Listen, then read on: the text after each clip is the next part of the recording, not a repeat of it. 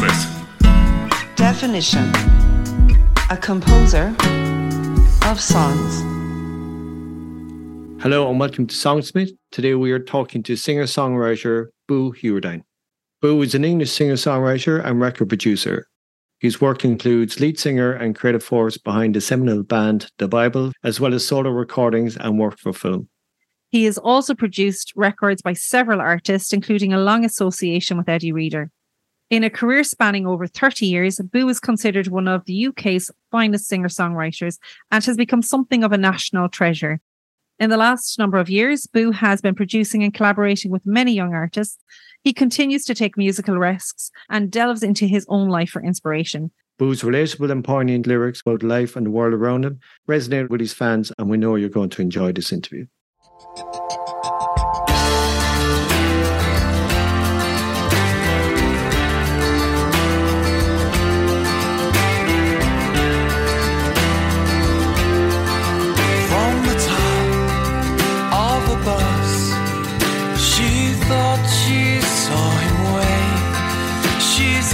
Tuesdays and forgetfulness and a little money saved.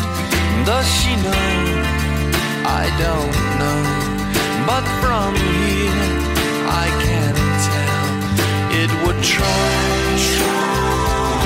the patience of angels.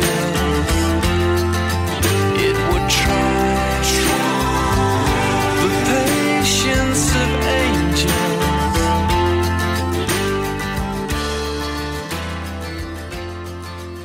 Hi Boo, and welcome to Songsmith. Great to have you on the podcast. Thank you, Eva. Lovely to be here. I had read that you worked in a record store, and when you were younger, and I just wonder, was it a conscious choice that you wanted to work in a record store because you loved music, or was it, something that you found yourself in this job and exposed to lots of different music, and how did that influence you? Oh, I really wanted to work in a record shop. Before then, I'd worked in a shoe shop. I'd worked in a photo retouching factory. Working in a record shop, it was the coolest record shop in Cambridge. It's called The Beat Goes On. It's where all the cool people hung out. I'd gone there when I was younger to get my single signed by the Jam, who came in to do a signing. So I was like, wow, one day I'll come and work there. And I did. And then I worked there, and we all got all the imports and all that sort of stuff. So yeah, you always got exposed to loads of music. And then I worked in the warehouse, which was kind of even better because you could just listen to whatever you liked while you were sort of doing your warehouse stuff. As a songwriter, that must be an amazing resource to have. Loads of ideas I could steal. Just might put them in my little notebook. No, it's just nice. What you realise when you work in a record shop or you work in the warehouse, whatever it is, what makes you ears prick up, it's got nothing to do with style. It's just to do with talent almost.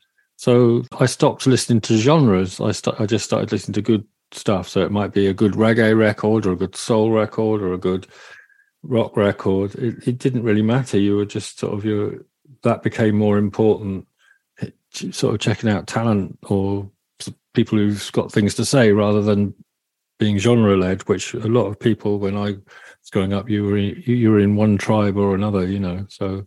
But you kind of had to be really for out of necessity because records were expensive, and not for me. I got a discount.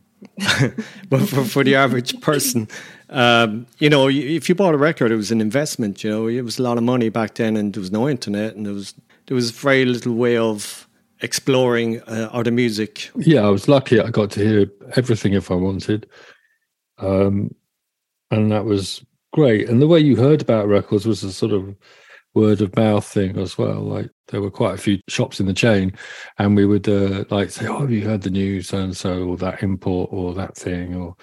And it was exciting, and I like it. It was really good fun going into record shops and sort of finding something that you've been looking for ages. It's brilliant now. You can just press the button and it arrives at your house. But there are a few records that it took me ages to find, and there was a thrill of the chase and stuff like that.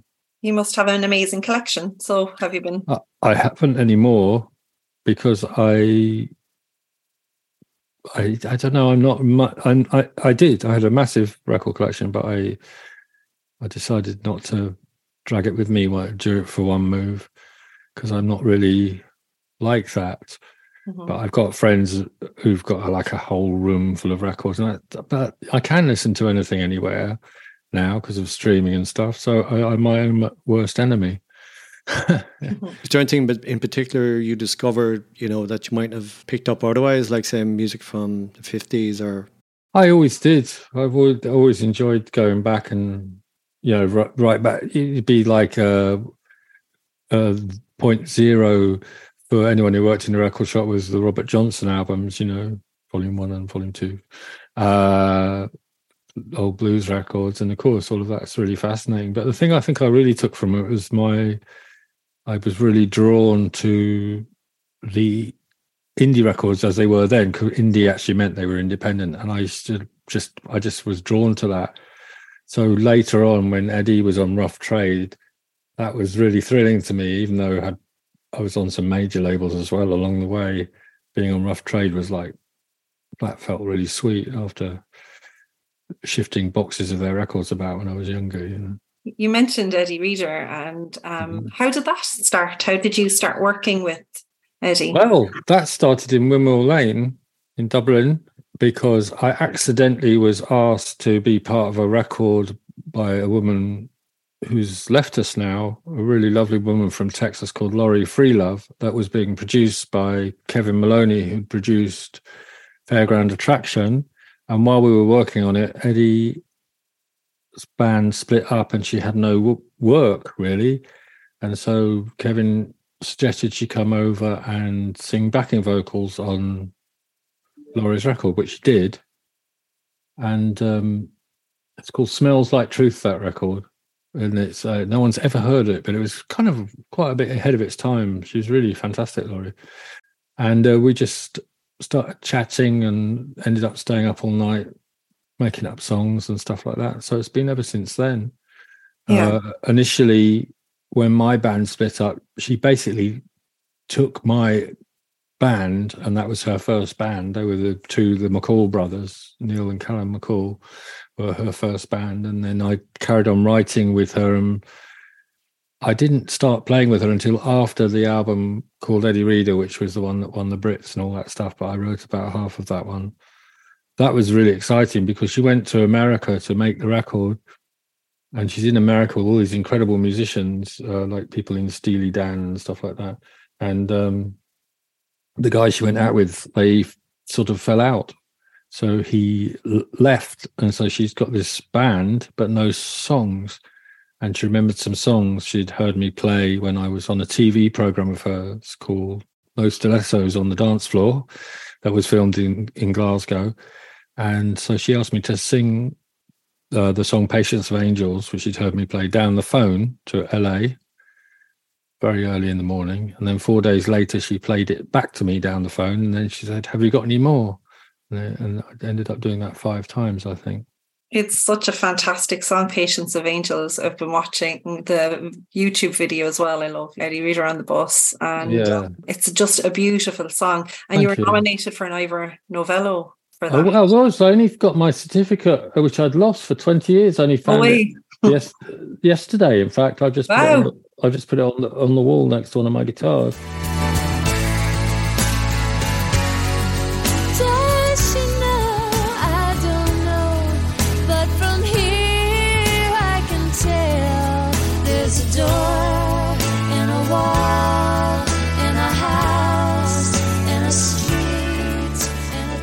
What's it like getting nominated for an Ivor Novello? That's very good. But the thing that's a bit strange is that they told me that I had won. Oh. So that's what they do. They tell you before you've won. And in fact, it was printed in the Evening Standard that I'd won for the best song. And then they changed their mind backstage and gave it to Celine Dion. Oh. And then they asked me to be a judge for the following year. And that was a bit embarrassing because they went, oh, sorry. So they literally told you won and changed. They changed it. Yeah, they said, and the winner is. And I was with my daughter, was very young at the time, and they said the winner is. And I was sort of getting out of my seat because everyone told me, and they said someone else's name. And my daughter looked at me and went, "Oh, Dad," and that was the worst bit. Oh. You should have won. You should have won. It should have been me. Should have been you. But I've got Absolutely. I've got the certificate on the wall, so that's all right. Does winning that make much of a difference in terms of, I mean, does that open a lot of doors for? Well, it might have done. I've kind of bumbled along, so it's just a funny story, really, now. That's all it. And it was even like on the day after, and there were lots of people around me and being outraged on my behalf. I just thought it was quite funny. So, Do you know the one that won? What song it was? it was Think Twice by Celine Dion. Oh, okay. That is a pretty good song, though. Yeah, I knew you'd side with her. I knew that. Yeah. No, Pete. Yeah. No. But it's not as good. It's not as good as he was on my side. Absolutely. Yeah, thank you. 100%. Think Twice. What's that even mean? That's when I first discovered you. Actually, was on that album. I had Eddie Reader's first album, and to be honest, I was a big fan of Marky Nevin's writing. He's brilliant, Mark. He's absolutely brilliant. We still play some of his songs in the set. Yeah, but what I remember about getting that album is hearing some Mark's songs great on the songs. album. But then I heard Patience of Angels, which was the standout track. And initially I probably would have presumed it was a Marky Nevin song when I saw the credits. And I saw your name, I was like, there's a new guy in town, you know? And it was a fantastic transition, really, to go from... Mark is a brilliant songwriter. He's brilliant, and we're all really good friends. He's a lovely man. It's just... things change, don't they? It's the biggest musical adventure of my life meeting her, because it's been 30 years now of just wonderful little adventures, you know. So, can I ask, in terms of when you write a song, and Eddie Reader is probably one of the best singers of all time, of her generation. She is. She's incredible. She is. I mean, there's no other way to put it. She's incredible singer. Yeah. I could write any old rubbish and she'd make it sound great. No, she's very selective. She's very selective. And her husband, John, who you know, John Douglas, is a fantastic songwriter. So, and she's a great songwriter as well. So it's like, it's always, I think, obviously the performance with her is paramount. She's just while you were coming online, Eva, she's starting her run in the West End tonight.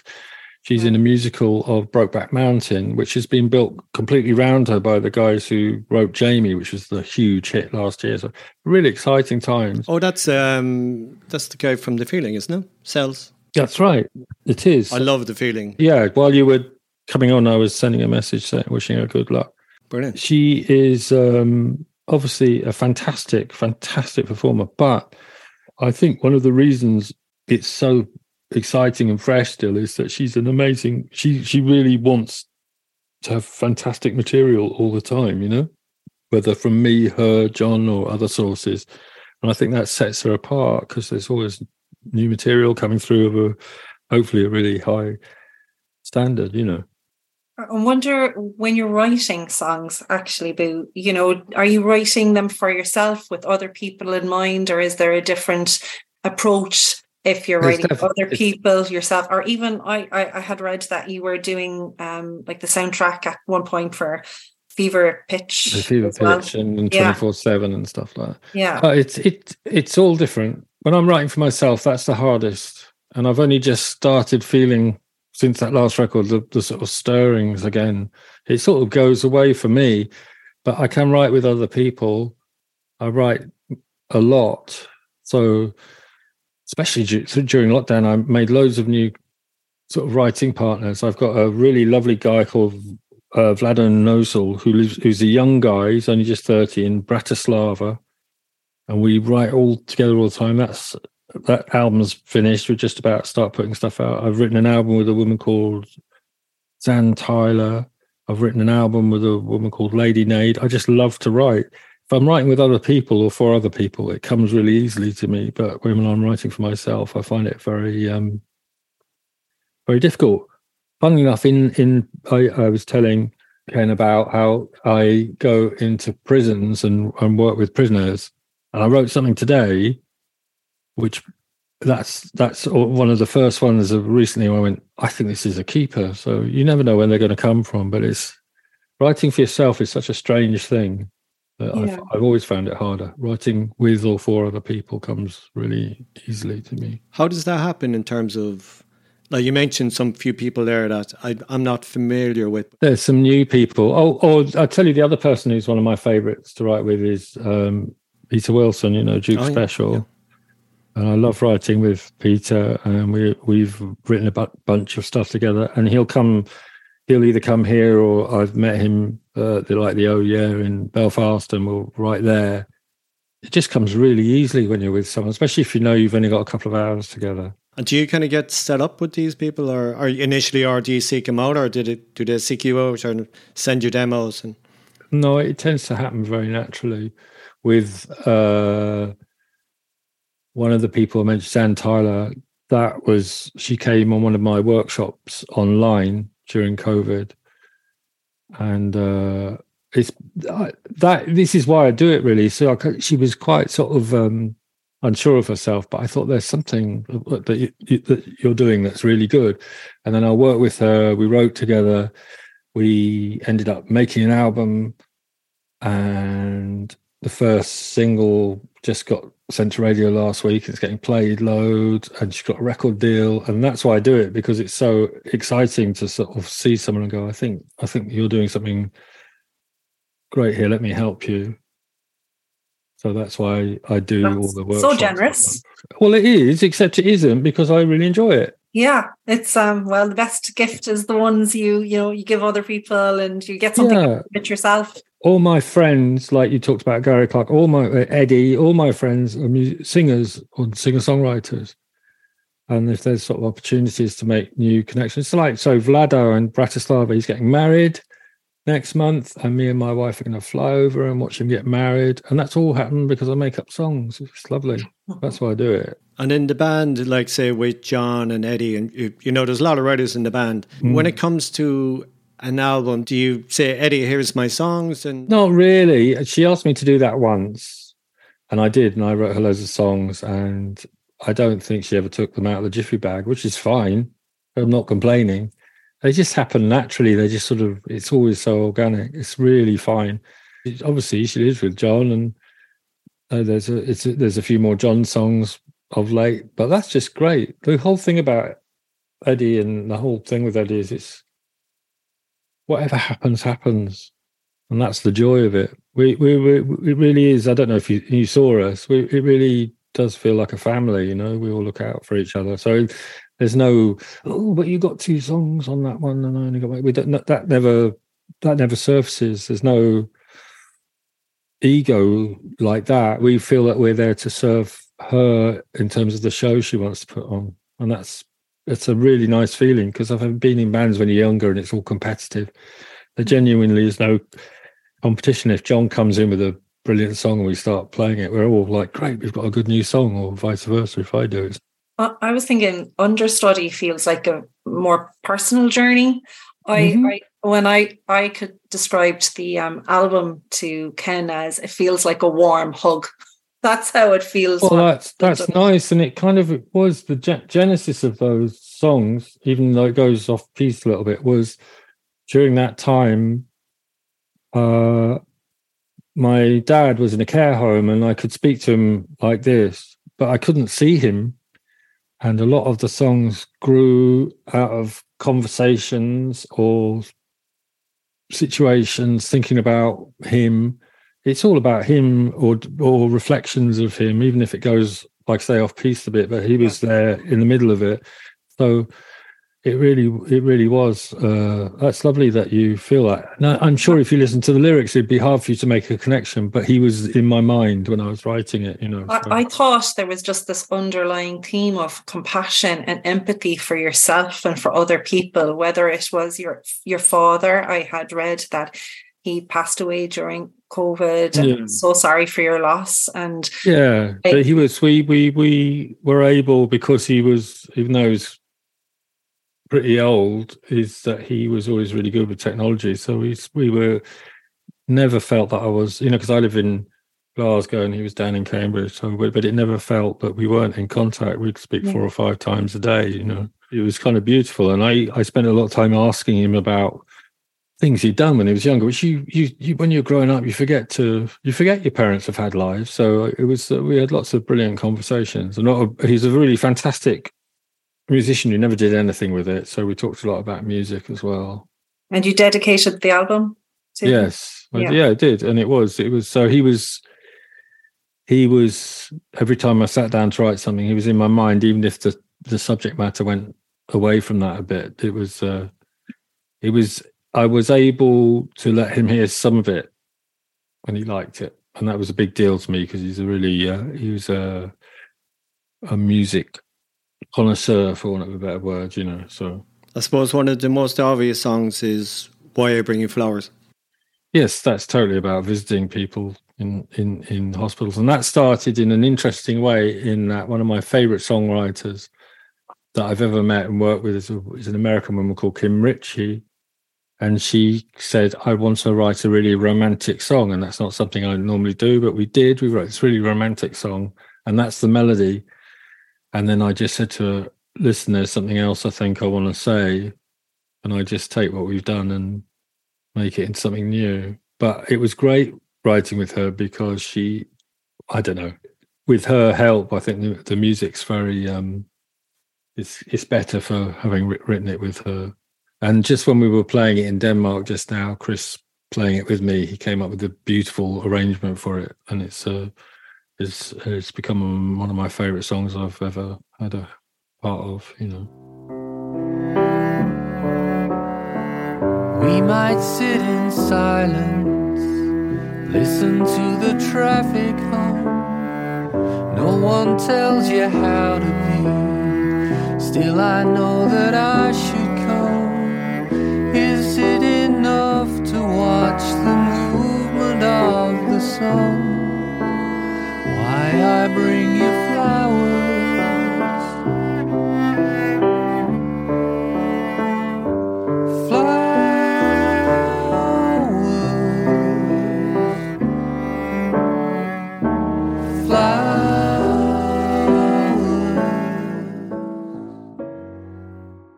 Can you tell us about Magnets, which I think is a fantastic So song? Magnets is kind of a joke in that they're all things that I've seen on people's fridge magnets. Yeah. But it's not actually a joke. It's kind of like at the end it says that, when the person you're meant to be with, actually they're the magnet, not the things on the fridge. Love that you've said that because Ken and I have been almost... We've been in a serious debate about magnets for a bit because I loved the way you took all these well-known phrases and kind of interwove them together to create something unique and something fresh from things that we're used to hearing all the time. Yeah. And it's so cool. I thought it was just so innovative and it was so clever. And as I was listening, I was like, that is so, so clever. Oh, thank you. It's just meant to be, for my missus or whatever. It's like, we're the magnets, not all the other things, So, yeah. And it was the last thing I'd written, and it's at the beginning because the guy who puts my records out said, you got to put that one first. So. I agree with him. I thought it was the perfect song to start the album. Yeah, I like it sonically as well because it's very beautiful vocal on it. Oh, thank you. I just wanted it to feel like you're in the room, right? And then it goes off on little adventures and stuff like that. Age is just a number, you're beautiful inside. Today is the first day of the rest of your life. But that's not who I wanna be. To dance like no one else can see. Or take my frown, turn it upside down. Don't have to be mad and the rest. It can't help but make me blue when they talk to me like magnets do. What Eva said there about the common phrases, I actually missed that, so I took everything at face value. And when we were discussing, Eve was like, "Oh, it's made up of all these kind of cliches and things." Well done. And I was like, "No, it's not." It totally is. I felt kind of duped. I was like, yeah. But I think that's testament to how good it is. It still got me, that people didn't realise. It's probably my favourite song on the album. It's just fantastic. Even though it's sort of almost like a joke, it ends up being something else, you know. But aren't you saying in the song too, even if all these kind of cliches, there's an element of truth to them? Yeah, but I'm a big fan of fridge magnets. Our fridge has got millions of them on, so I'm not dissing fridge magnets. I'm just sort of saying it's human beings who draw each other to each other. That's all I'm saying. It's a sign my mother has up over her door. Don't take life too seriously. No one's getting out alive. But they're good. Yes, they do have truth in them. So it's not a mocking song at all. No. Not at all. And all of them are true. Today is the first day of the rest of your life. Oh, it's true. Yeah, it is. You don't have to be. I didn't put any things like you don't have to be mad to work here. Or the way you twisted that kind of line afterwards, you know, to dance like no one else can see. I just thought, oh my God, he just put a little twist on it there and it's completely fresh and new. Anyway, I'm a big fan of that. Thank you. 40 is the new black is a good one. Yeah. Yes. That's a good line. That's a really good line. Can we talk about our other songs and understudy? I really liked Men Without a War. That was my wife's idea.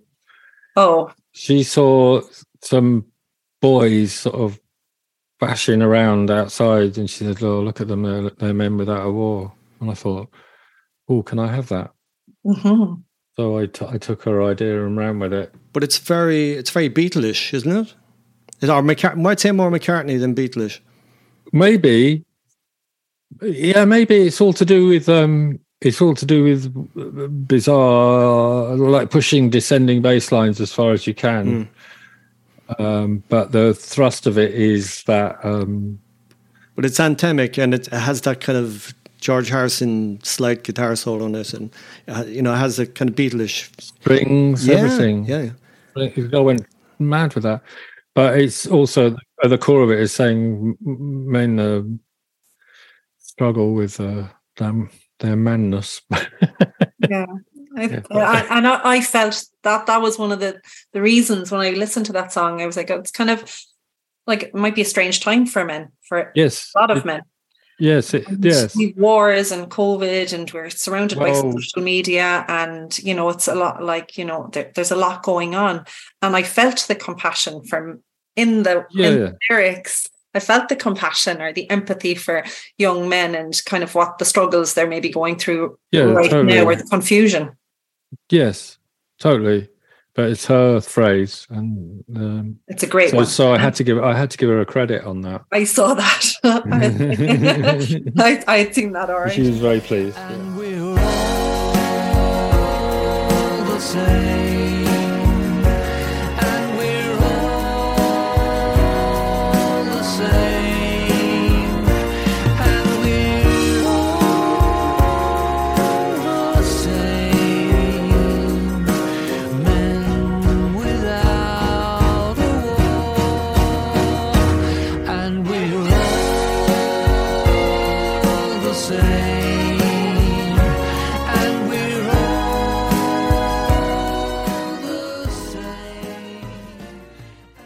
We were wondering, was it geared at any kind of political aspect? Well, at the time I wrote it, the awfulness hadn't happened, and I don't know. It's not. It's more to do with how groups of men potentially behave. Like whether sort of getting drunk and smashing things up and stuff. There's a sort of it was just it's not a judgment or anything. It's just saying acknowledging that happens and it exists. And I think when it gets to the chorus and says we're all the same, it sounds a bit sad, and I put the changes that are sad, even though it's anthemic, and the changes in the verse are quite up. So I just wanted to reflect that in the music. But yeah, basically, musically, it's how many descending bass lines can I get into one song? And I think I broke the world record. But it's probably one of your biggest sounding songs. Yeah, it was really good fun. And the other person who was involved was Vlado, who I've just mentioned from Bratislava. He came up with that fantastic, really grandiose bit that happens after the chorus. He's really good. He's so talented. Was that the string section, is it? Just the writing. The strings was a lovely woman called Shona Aitken, who's one of the most genius people I've I've met. She's a fantastic string arranger, violin player, she's a famous jazz singer, has her own program on Radio 3. So she's very hard to get hold of because I don't think she sleeps even, you know. So. She's so busy.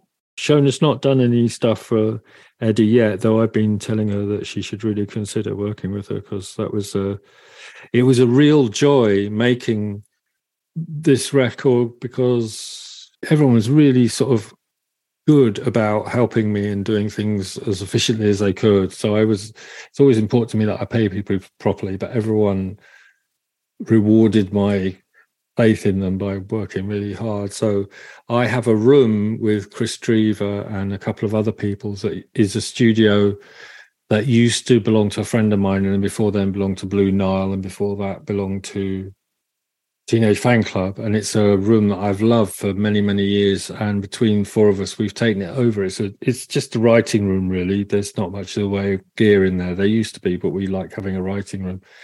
And Shona came with her quartet, and we recorded the strings in that room. And that was a very special, emotional afternoon, you know, because it was just so lovely. Like, everyone's like, this is going to be great. And everyone was sort of on my side. It was a lovely feeling. You know.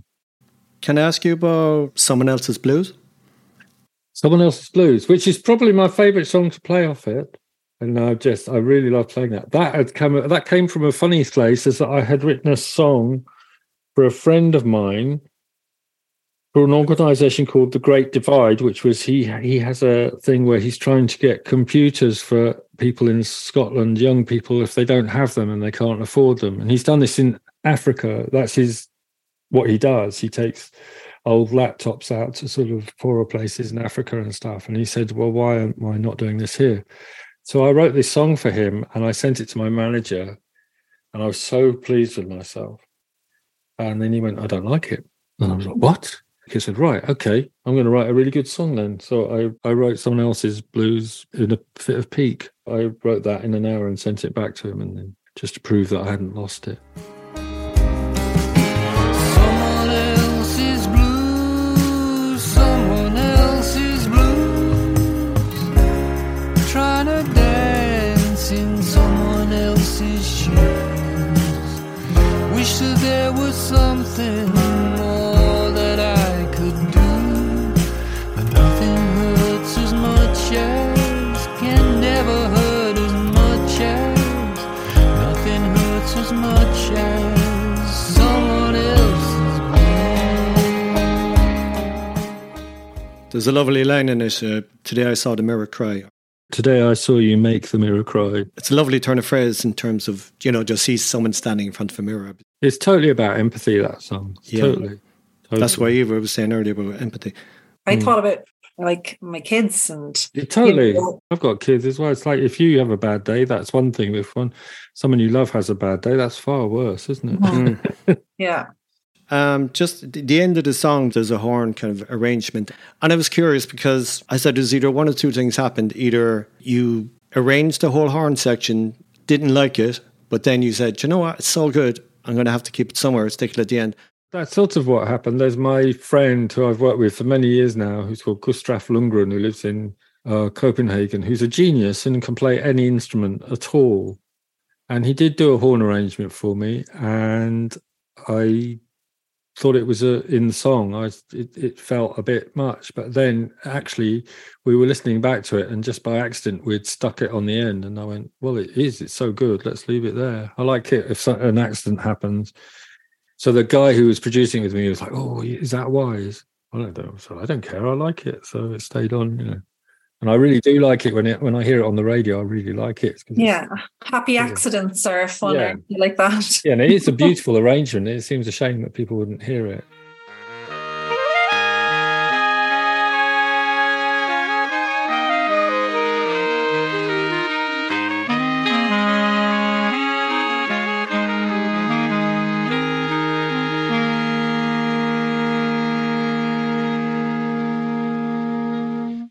You're so collaborative. It doesn't sound to me, I had a question about, How difficult is it to kind of give up control of something that you've written to hear someone else sing it, whether it be Eddie Reader or Katie Lang or whoever it is singing on the song? I'm thinking now, listening to you, it's not much of an issue at all. But how do you feel about hearing other people sing your stuff? It's incredible thrill, and I really like it if they do it differently to how I would have done it. It's amazing. You can't break a song.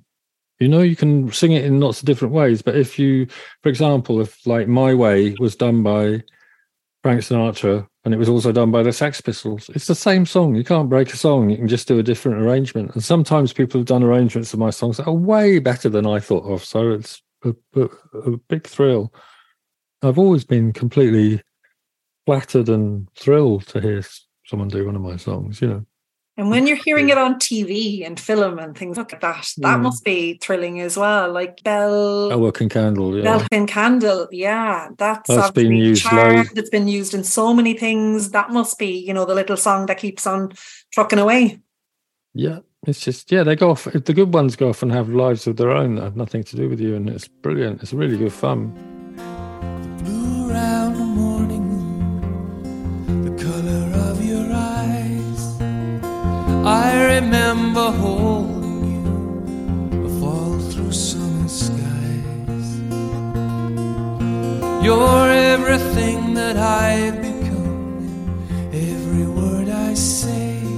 I need a bell-broken candle to keep your ghost away.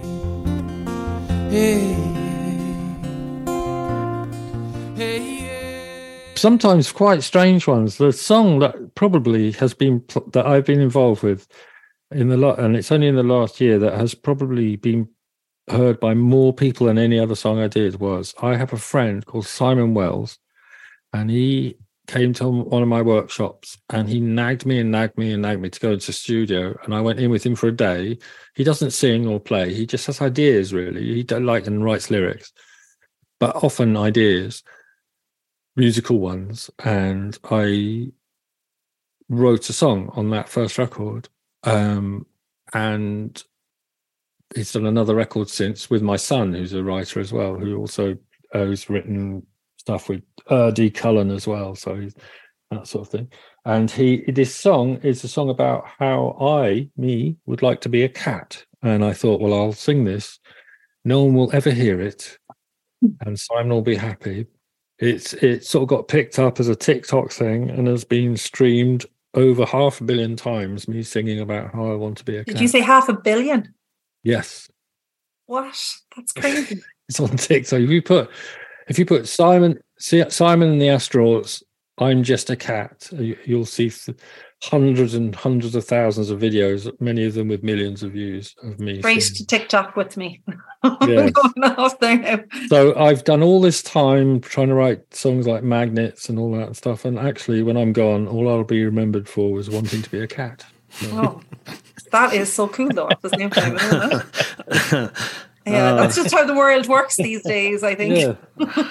But, just to let you know, I don't particularly want to be a cat. It was just it was just a favour for Simon,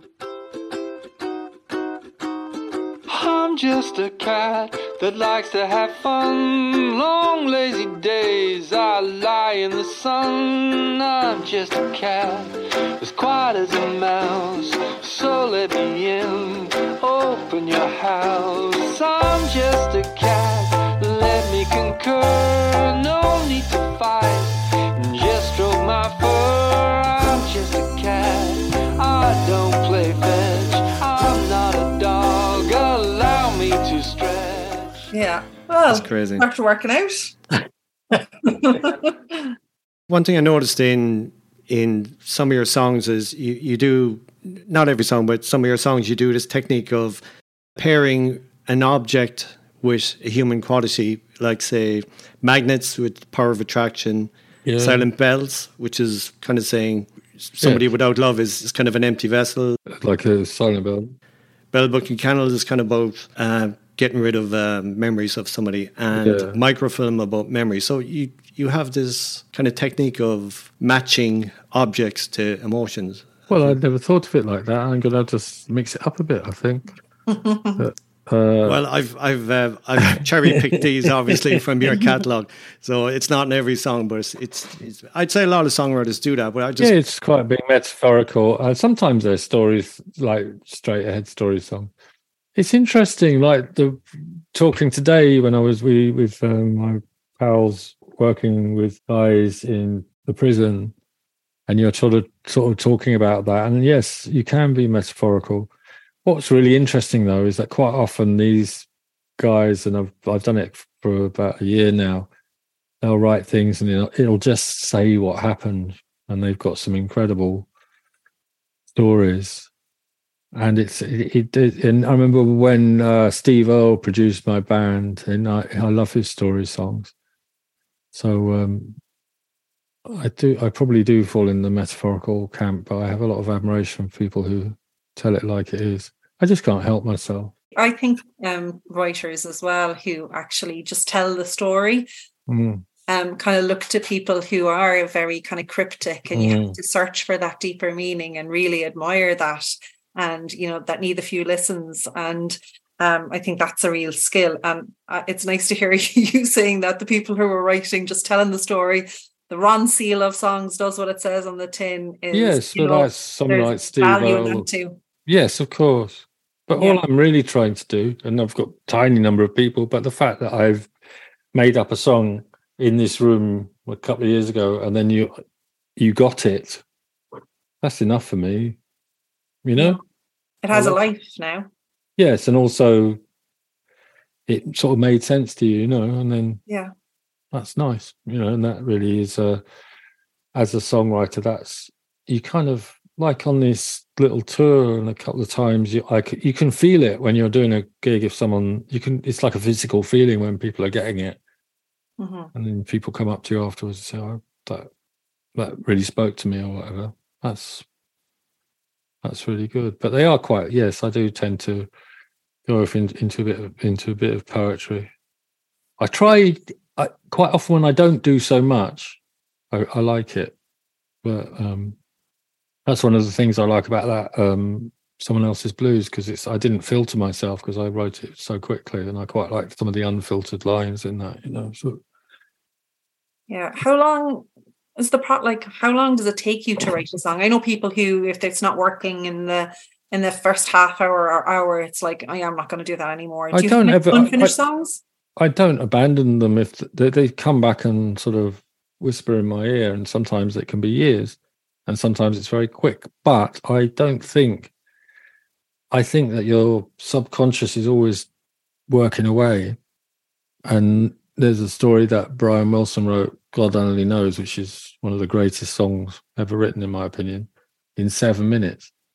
But he didn't. It's all the stuff that he'd done before was all leading up to that, and all the thoughts he had, and so yes, writing a song quickly is not a virtue in itself, but it does sometimes happen quickly. But when it does, I'm quite aware that it might have been bubbling away behind the scenes for a while, I like that. Yeah. I'm going to say something now that behind you on the wall is the album cover of Understudy. It's just, I've been looking at your face. Oh, well, a floating head in my car for a number of weeks. I love that picture. That's not the picture. I'll tell you what that is. It looks like it from here. It is. What it is, there's a really lovely venue that I play in Winchester, and the wife of the man who owns the venue, every time I go there when I've done a new album, she's done the album cover. She's embroidered it. That's embroidery. Wow, that's beautiful. And it's beautiful. Amazing. And I love it. And then I said to him, "Oh, thank her so much for me. She must sort of be doing embroidery all the time." And she says, "No, she only does yours." So that's nice. That's a compliment. That's so lovely. So that's me. I'm such a big head that I have a picture of my face embroidered on the wall. Yeah. This is I've got all my trophies on the wall there. But it's partly, and my new over novella there. That's partly encouraged by my wife, because she said, "You should put these up. You should be proud of them." So I agree. You should put them up. They can be stuck in a box getting dusty. Yes. That there that's something I really loved. For my birthday, Eddie painted that. Wow. He's a fantastic painter. So that's me back there. I don't suppose you can see it that well, but it's a really, really lovely painting. Cool. That was my birthday present. That's gorgeous. Was that for a big birthday? It was for the big for a one. birthday. I've not got long left, so chop chop. Well, I heard you feel like you're 25 in real life. Yeah. It's funny, like I was hanging with the guys of today, they're much younger than me, and I forget that I'm older. I don't feel any different because I've done a job my whole life where you don't have to grow up, you know. So. Yeah. Can I ask you about the name Understudy itself? Is there kind of a meaning behind that, or? Well, yes, it was a little bit that, and I don't mean this in any negative way, that I've sort of trucked along for a long time and not become particularly well known. I'm very happy, really happy with everything I do, but I felt a bit like I'm understudy, and if someone else dropped out, that it could be my big time to shine. So I'm having a little dig at myself. So that's all. Yeah, I kind of picked up on that. And you've another song called Limelight. It's a similar thing. I'm not sure I like that song anymore. I think it's a bit. I think it's a bit over emotional. I like most of my songs, but I listened to that not long ago and I thought, oh, calm down.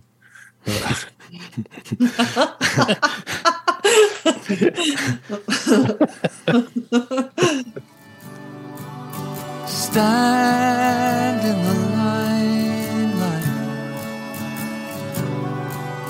Stand in the limelight.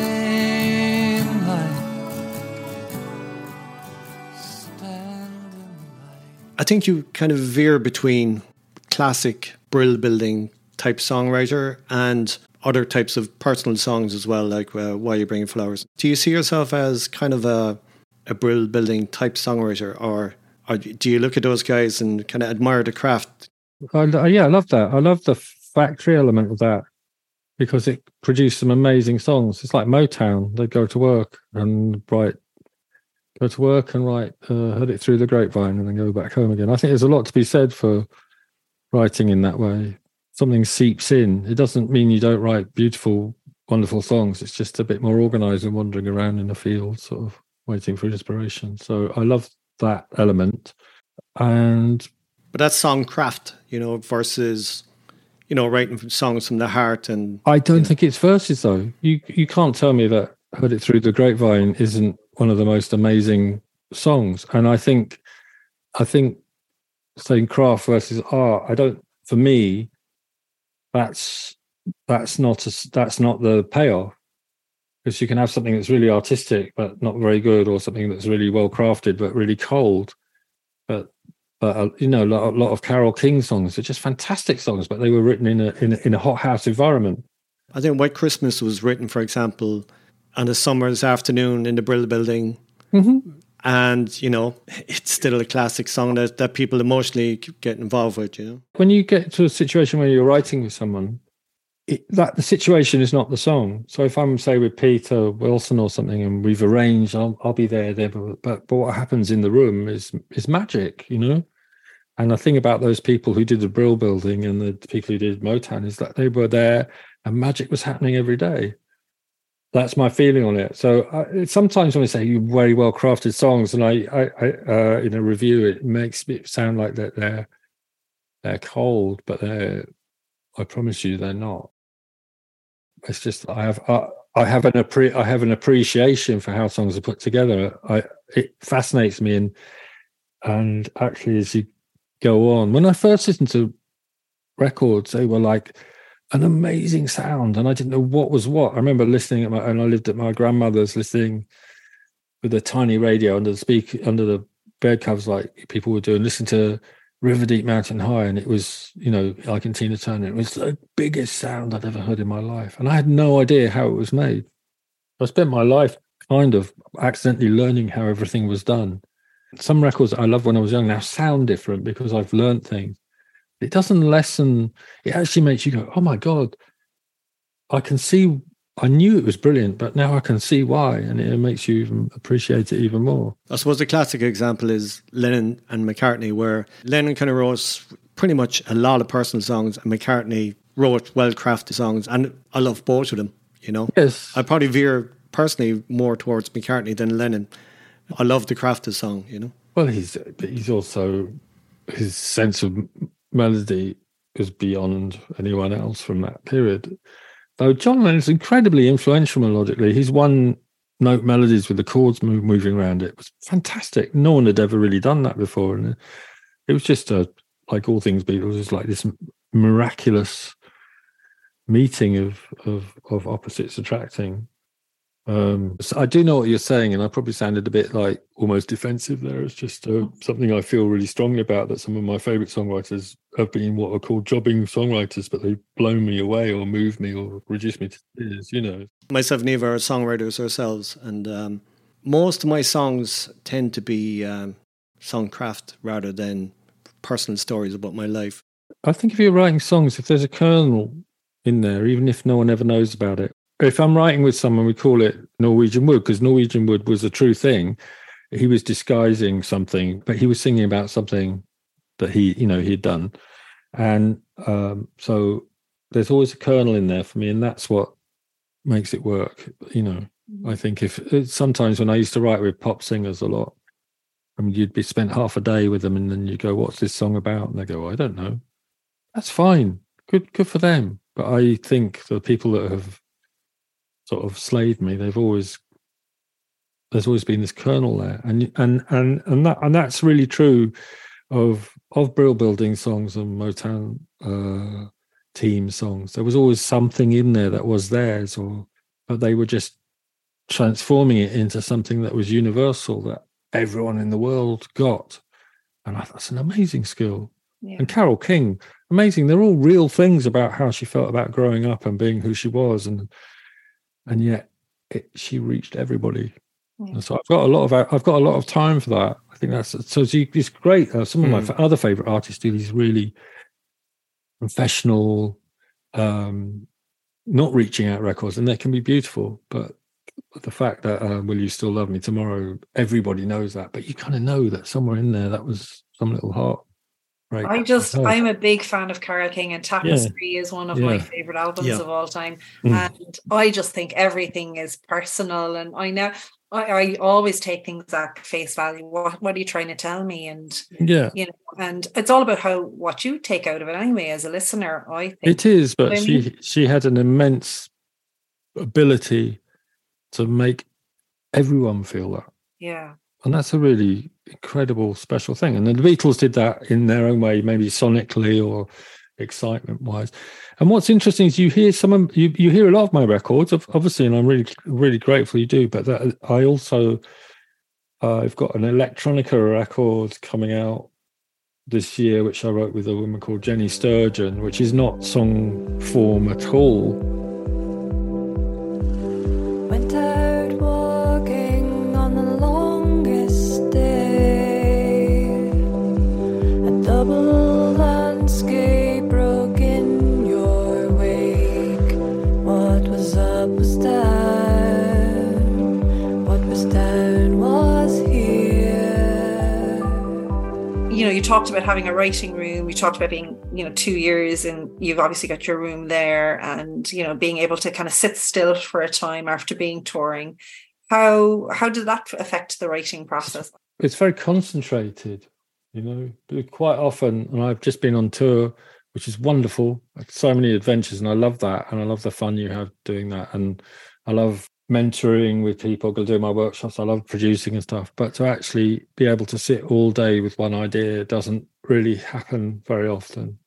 And that was it was quite profound in tandem with what I knew was happening with my old man, so it was this really bittersweet sort of thing. But it was lovely as I could share it with him. I could say, "Well, what do you think of this one, Dad?" And for the people as fortunate as myself, and I know I was fortunate, it just felt like I've been given this sort of bizarre respite from that, But that's going to probably, to people who had bad times, I really have empathy with that. So I'm just talking about my personal experience, Absolutely. And in terms of that, I'm really interested to hear about your songwriting workshops. And obviously it must be amazingly rewarding to work. It's a songwriting workshop you're doing in prisons as well. Can you tell us a bit more about Well, that? what I like doing about it, the first time I did them was because I was asked by some guys from Denmark, actually, and I first did it in Denmark.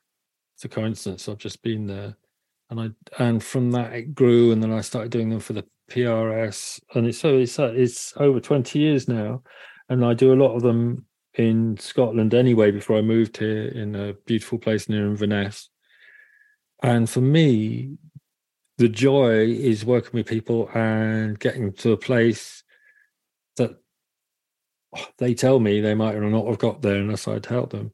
So, for example, I don't know if you're aware of Dee Cullen.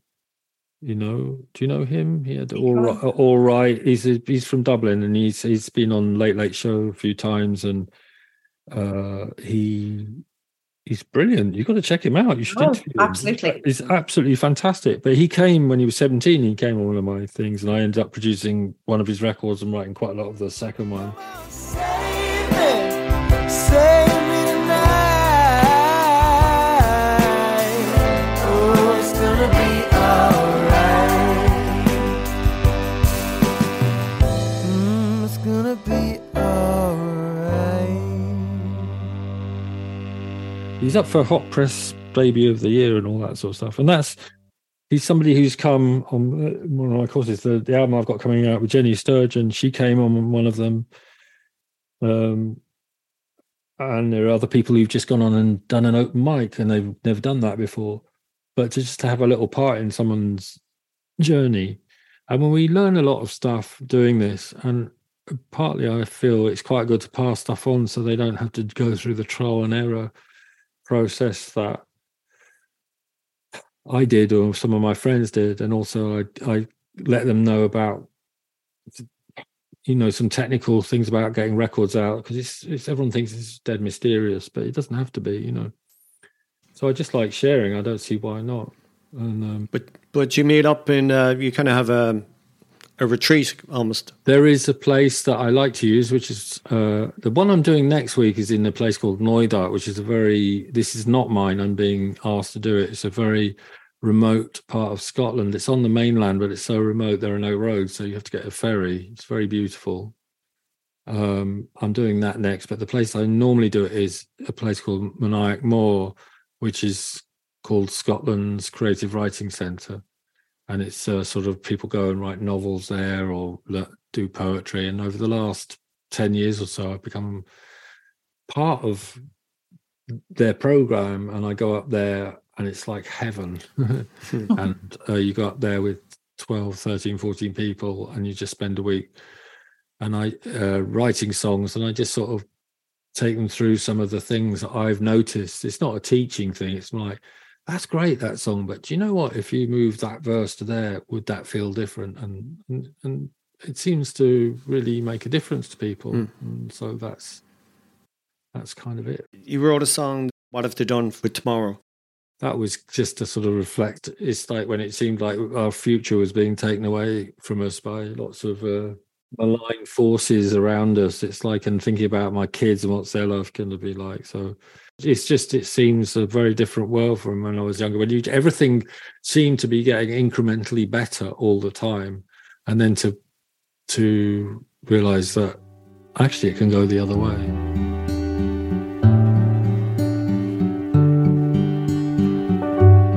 What have they done with tomorrow?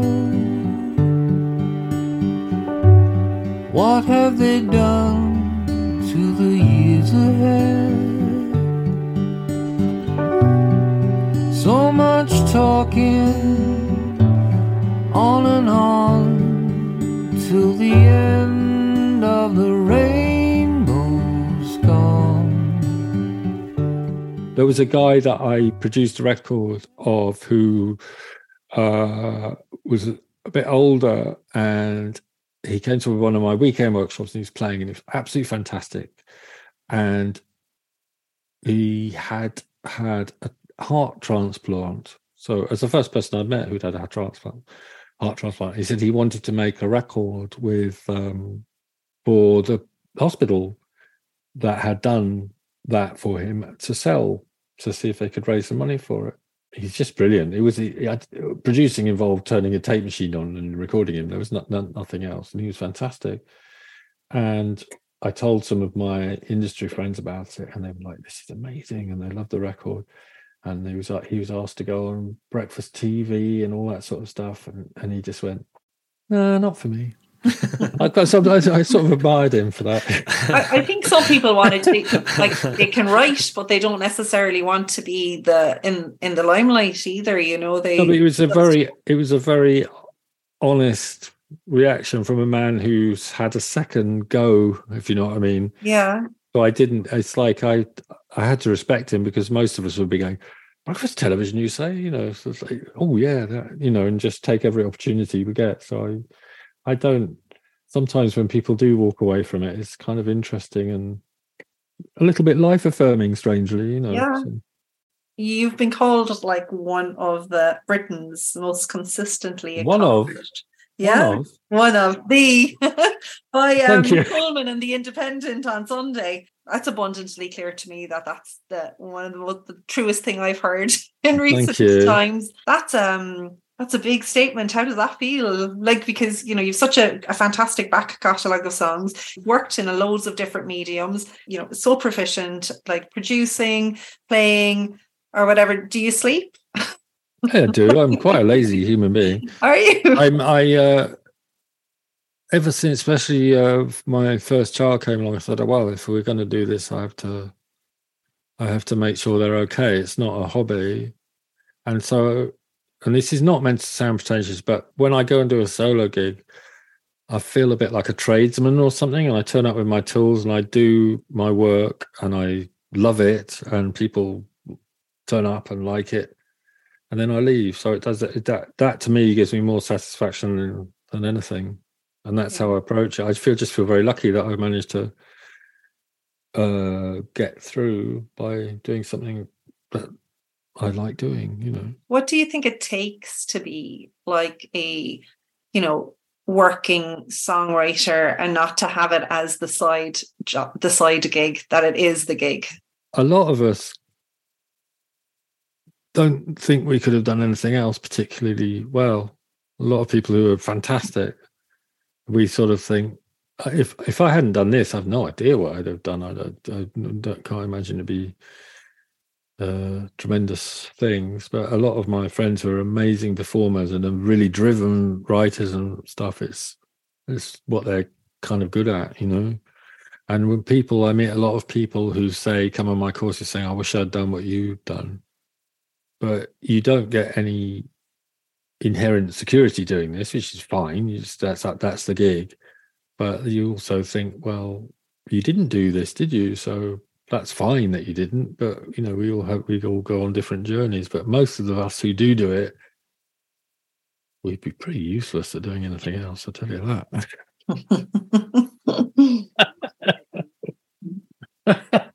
You've done some fantastic songs with Eddie Reader. And I mean, the list goes on, but I actually narrowed it down to my favourites. So we have, there's Silent Bells.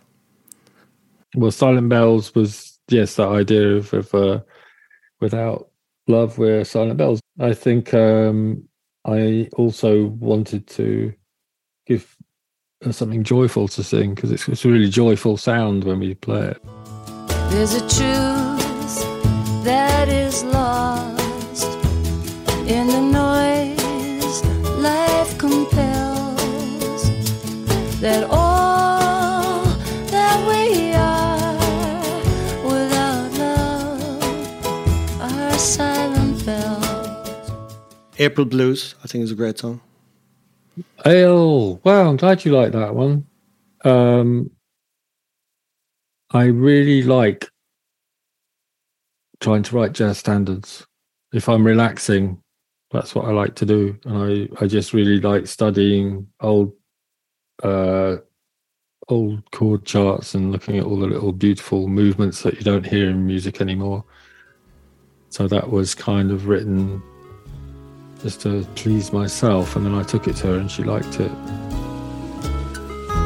April blues,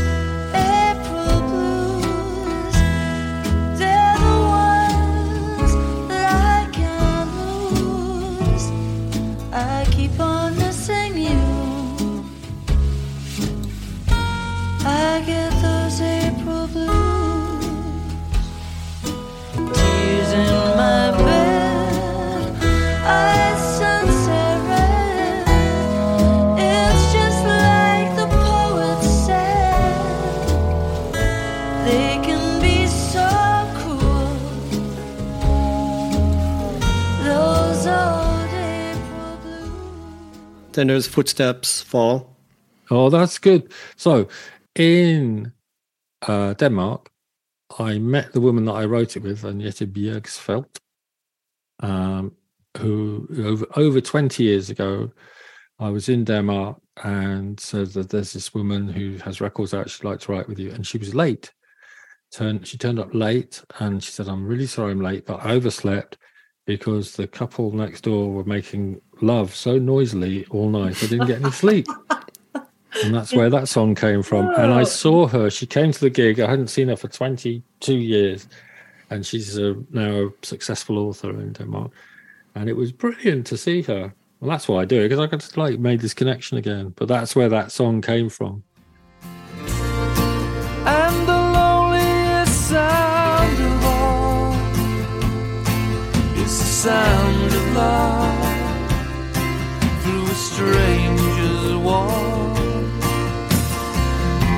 And when their laughter fades, when there are no more words, the silence breaks me most of all.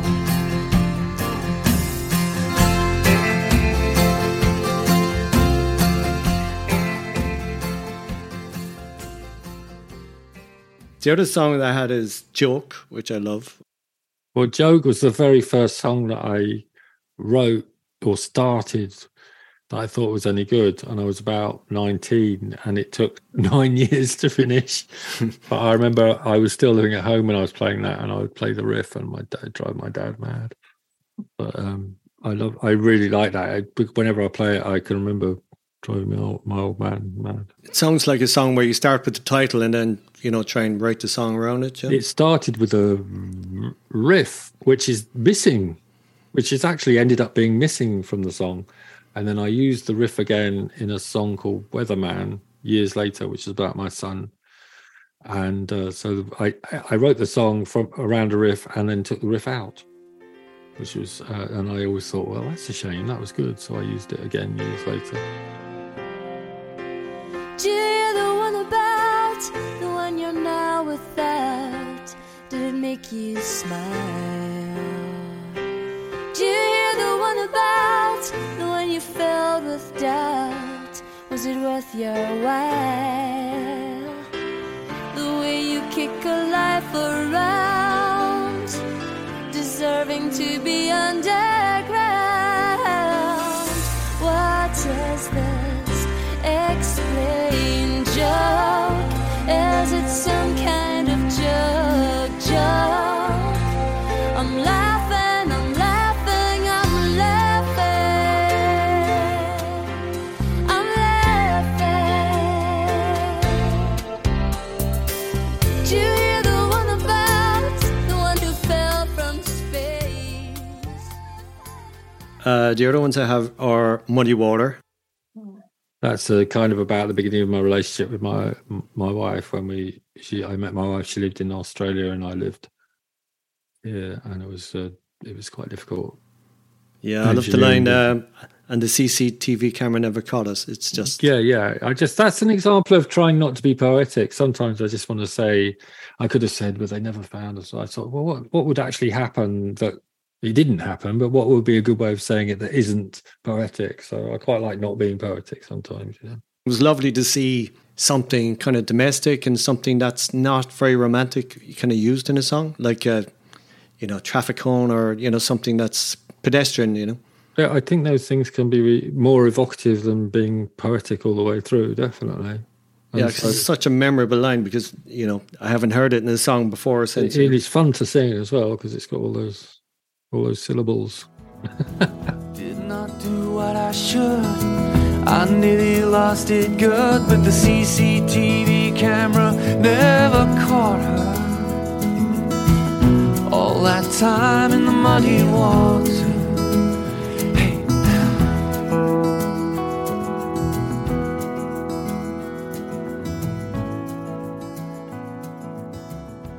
The Girl Who Fell in Love with the Moon. That was written in Denmark with my friend Jacob Eriksson, who is the lovely, lovely man who, it's amazing how much Danish stuff here, but he's died, unfortunately, died quite young. He spoke better English than anyone else I've ever known in my life. And he would quite often be speaking to me and use words, and I'd think, I don't know what that word is. It was his second language, you know. He was a fantastic guy and a fantastic songwriter. So I went over to write songs with him, and we wrote a bunch of songs, which I don't remember any of them, but I had 5 minutes before we had to finish. And in fact, it was finished, some of the lines, as I was walking out the room. It was written very, very quickly at the end of a long sort of writing session. And I just said, can we write a song that feels like a fairy tale that's always existed? And he understood what I meant right away. I really like the line in that one, now she's adrift on a sea of tranquility. I guess we were punching the air when we thought of that. The girl who fell in love with the moon, she tried to say no, but the pull was too strong. There was a time when her mood used to change with the tides. Now she's adrift on a sea of tranquility. She doesn't care and nobody asks why. The girl who fell in love with the moon, she'd been so lonely for so long.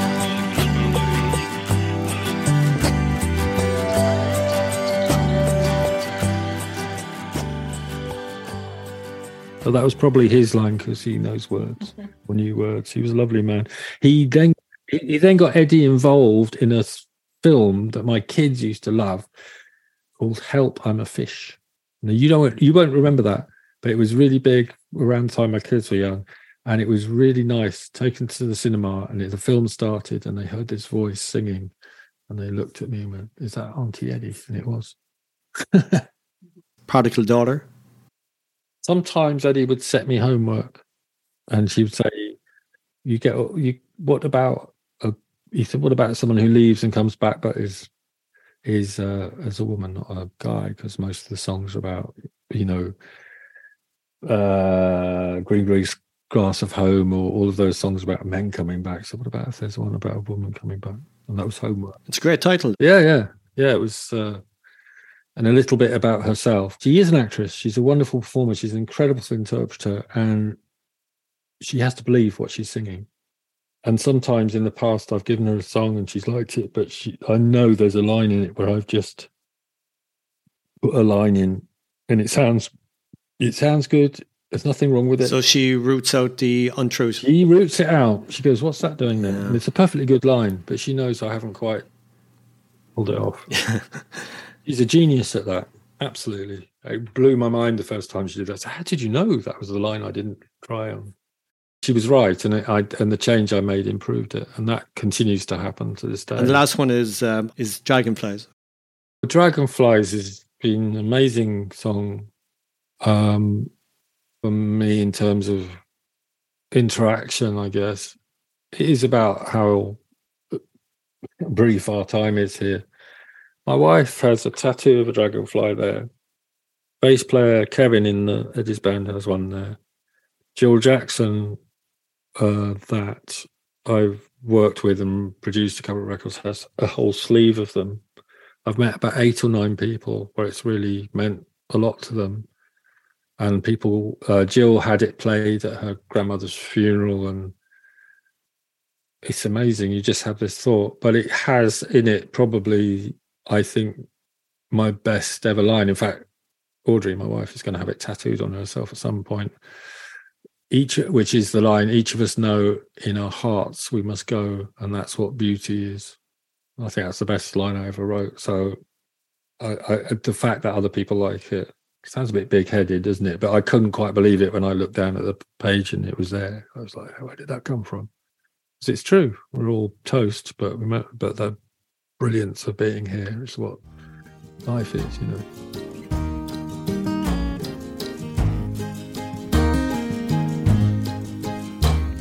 I lost summer's day, a lifetime away, what do you find? A slow turning sun and somewhere to run on your mind. Not the flash that you saw that was gone in the wink of an eye. As soon as we're here, we disappear like dragonflies. People who are listening specifically for songwriting, what's the best bit of advice you could give to them? Right. Teach yourself the mechanics, but don't be afraid to ignore them, you know? And this includes like Dylan or whatever, or Lou Reed. They kind of knew how to put together a song, and then they made magic by breaking the rules, but they knew the rules to break them. And the other thing is, don't get in the way of yourself. Don't second guess. It's like, I see this so many times that they'll sing a line and go, oh, should it be this? Or, oh, should it be that? It's just trust yourself that normally the first thing that pops out of your head, if it's not a cliche or whatever, is the one. And just don't get in the way of yourself. Don't be afraid to just blur it out there. And then there's rewrites, but you won't have rewrites unless you've sort of got something on the page. Right. So learn the bits and bobs and don't get in the way of yourself. Those are probably the two things. Are you surprised? This song is really, really good, and someone goes for the one that you didn't think was as you'd think good. You'd think by now I'd know which ones are any cop. Yeah, I've several times in the past been convinced by something and put tons of effort into making it come into existence, and it's not flown, and yet something that I barely noticed did. Well, I think that's true of all of us. So it's very hard to know your own work. Yeah. My last question is Chris Difford. Well, I've written with him the fourth record we're going to make. We made a musical together that no one ever heard, which was the hardest thing I ever had to do in terms of putting together a project. And I feel so amazed that I know him. But basically the way we work is he gives me words and I turn them into music. So similar to what he does with Glenn Tillibrook, I suppose. With Glenn, yeah. And we've toured and become... I'm just really glad I know him because he's from a different world and we have so much fun together. And I really enjoy touring with him because it's just strange and fun. Like, we're playing strange places and who knows what's happening next. I have his book, actually. It's a good read. It is a good read. And we're going to do... We've done it before. We're going to do an Edinburgh show this year, which is so much fun, which is like where we talk a lot, play some songs, but it's really nice. It's not like anything else I do, and I really like Chris. Yeah, he's been through a lot too, hasn't he, over the years? And nothing like I've been through. It was actually just really fantastic to talk to you about. Thank you so much for coming on the podcast. I've really enjoyed such a pleasure. I've enjoyed it. Thank you very much for talking to us. Well, we'll see you again when we come over, won't we?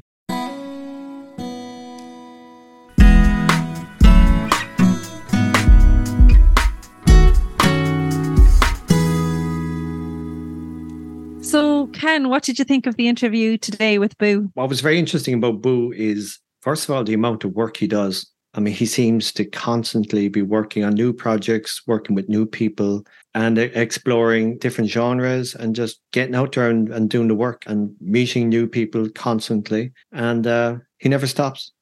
Yeah, I completely agree. He's great for collaboration. He's great for taking risks with young new talent and recognizing talent. I think one of my favorite things that he kind of mentioned about his songwriting process actually was how the subconscious is working away on the songs the whole time. You can see in the interview, he talks about working with people who are accomplished songwriters, but also working with people who attended his course or people that he met at songwriting retreats. And I think if somebody has got good ideas, they don't necessarily have to have a name or be highly accomplished or to be a released artist for him to see value in somebody's ideas. He's there for the talent. He's there for the talent and he's panning for gold all the time, trying to find the little nuggets. And he finds them in people that mightn't necessarily be songwriters per se or musicians or just people who have an interest in writing songs but mightn't play an instrument, for example. And he's kind of written with lots of different people like that. And it's great to see him doing that. And he's got some brilliant songs out of that as well. I love his voice. I think Understudy now is one of my favorite albums of all time. It's up there for me, and I don't say that lightly. I also thought one of the nice things he kind of talked about as well when we asked him about, hearing other people sing his songs, was that you can't break a song. What a quote. You can't break a song, and that different arrangements bring something different to the song, and he loves hearing it, and that was just so lovely to me. He takes what he does seriously, obviously, but he doesn't take himself too seriously. There's some songs there that I might have missed out first time, and they're a part of my life now. They're going to be songs I'll be constantly listening to. I feel like that as well. I feel like Boo Hewerdine is just going to be someone I'm going to be forever listening to.